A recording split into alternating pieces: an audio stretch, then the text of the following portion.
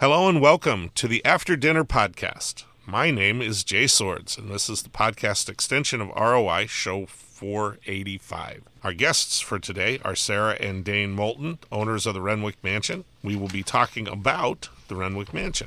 The history buffs for today are Rick Sweet and Ed Broders. Ed, why don't you start us off? Thanks, Jay. Can you two talk a little bit about the systems in the house that we don't see? You've already spoken about how, visually you're limited in what you can do to change the appearance or not change the external appearance of the house. But this house would have been built, I assume, without electricity. And I can't speculate about indoor plumbing. So are you constrained by things of the past, or can you basically do whatever you want as long as it's out of sight? And also, I'm thinking about the possibilities of insulating this place. Those are good questions. The really great thing was we have an updated and commercial grade electrical system now. And so when this was all remodeled, that was all upgraded. Like I said, we have geothermal heating and cooling. So we have 5 geothermal units, upgraded plumbing, it's copper and even some PEX plumbing. So we're not so constrained with those things. Like you said, if it's out of sight, if you don't see it, it's a utility, then we're able to have the good stuff. So one thing that comes to mind when you ask that is last year we did have to put in a new fire system. So we definitely fought hard to not, A, have to slice anything up to do it, and B, to not have a fire suppression system and have to have pipes running through and have to, drill holes and do those types of things. So the fire marshal worked with us on that, and he actually okayed what he said was the first wireless system in Davenport that he gave the go-ahead for, although the company that installed it said that it's not. So I don't want to get anybody in trouble. I don't know what happened there. But so we did get a new fire system that's wireless. So it stays pretty hidden. But we got the go-ahead for that as a necessity. So we had to upgrade. Okay, Rick.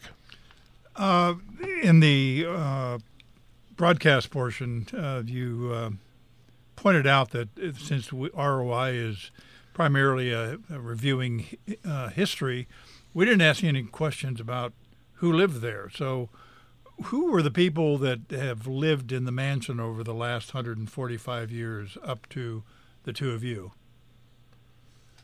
So it was only, Sarah just pointed at me again. It was only a single family home from 1877. So the history of the family, William Renwick's original wife actually died during construction of the house. So he left and traveled Europe during that time as they were finishing it up. And so from my understanding, when the house was finished in 1877, he wasn't even ready to move in yet. He was traveling. He met his new wife, Helen, in Rome, and they continued to travel Europe and went to Moscow, eventually came back and moved in. They had one son in the early 1880s, William Jr. Later got the name Wild Bill when he lived in Tucson. So it was just the three of them. So that was the family that lived there. William died in 1889. Helen lived there with William Jr. until 1900. She sold the house at that point to St. Catherine's, and she moved to California, to Claremont, California, built another house out there, which is also called the Renwick House in Claremont, beautiful Victorian-style round turret house. And she was a big philanthropist, an author. We actually just bought one of her books. We were able to find one and only one that was for sale anywhere on the internet. So it's kind of cool to get it. Sarah, anything else about the family? That was the only time that it was actually a single family home. Then it was the girls' school. After that, it was St. Catherine's. So only the Renwicks actually lived as a family in the mansion.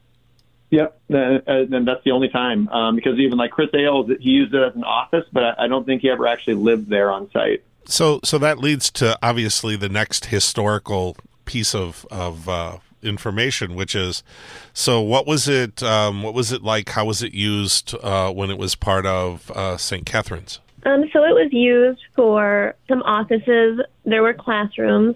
We've had some women that have come in there and said, oh, I used to have music class in this room. I think there were some dorms upstairs. Yeah, my understanding, first floor would have been some classrooms, and then second floor and even third floor, I think it was staff dormitories or who stayed there, I believe. And then when it was part of the Dav Hill, then it was more of an assisted living / mental health facility. There were rooms upstairs that were like nursing rooms. Yeah, what was the original heating system in the house? I know there's a lot of fireplaces, and how does one run ductwork for geothermal and comply with all those preservation requirements?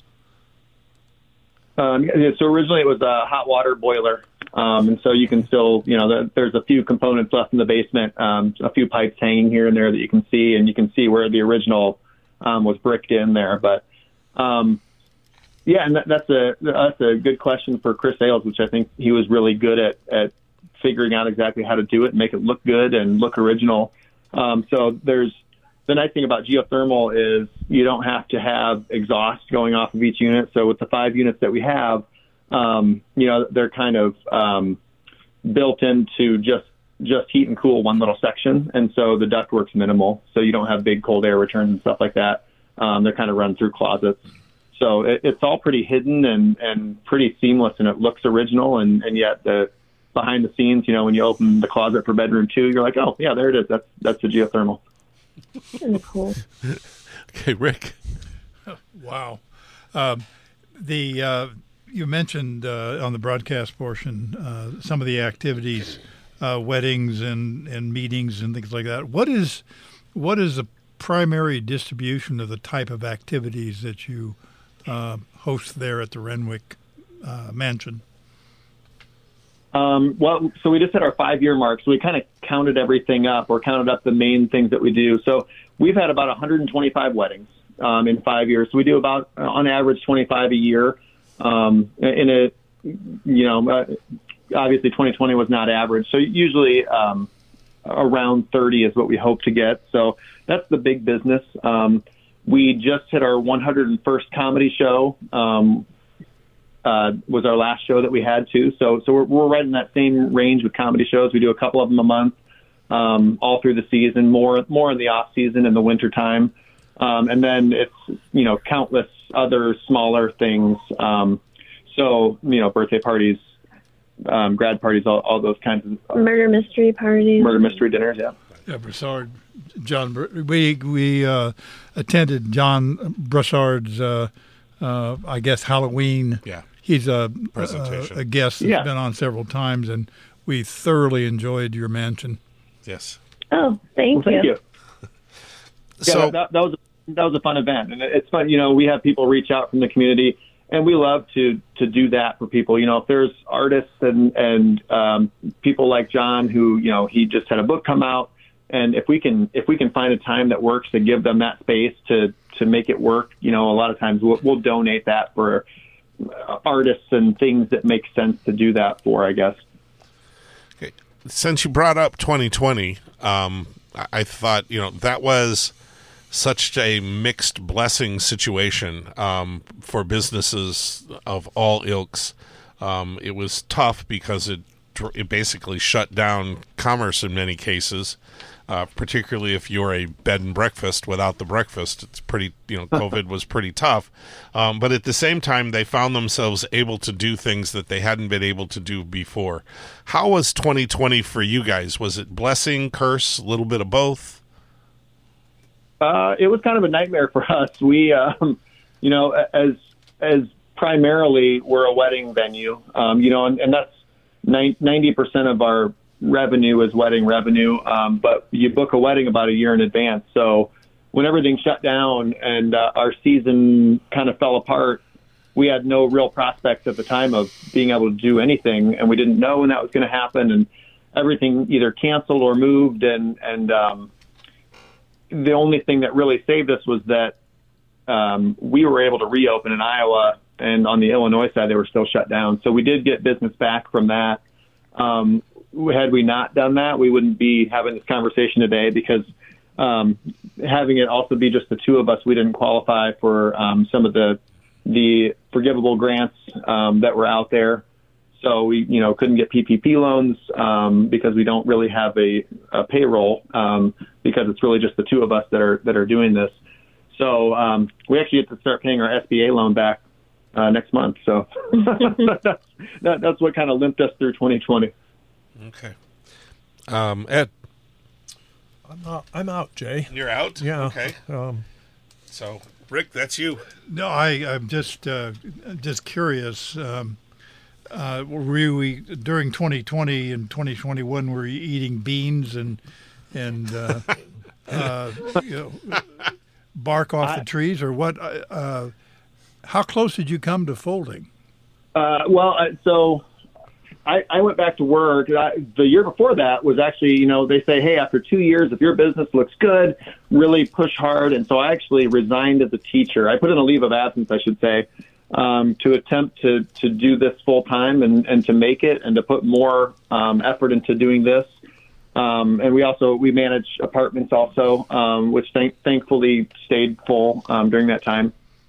And so I ended up back in the classroom. So I guess what made us through is that I worked about 100 hours a week, 2020 and 2021, until I was done with that calendar year at school. So, once we got back to doing weddings again, I was going to work and then going to work again. And then I was sleeping for a couple hours and then doing it again. So it was rough to get through it, but it just took a lot of hours and a lot of sleepless weeks to do it. Okay, well, I get the honor of the last question here. So I'm curious about what you see happening in the future. Do you see continued expansion? Is that something you're even interested in, or, where you would have to hire staff and so forth? Or are you very happy kind of being just the two of you doing what you can do and enjoying the business as it exists? So what do you think? What's going to happen? What's your 5-year plan, as the school district says? We're enjoying it. We're hoping to expand and get some help. We do all the cleaning and the yard maintenance, so that would be nice to eventually be able to hire out.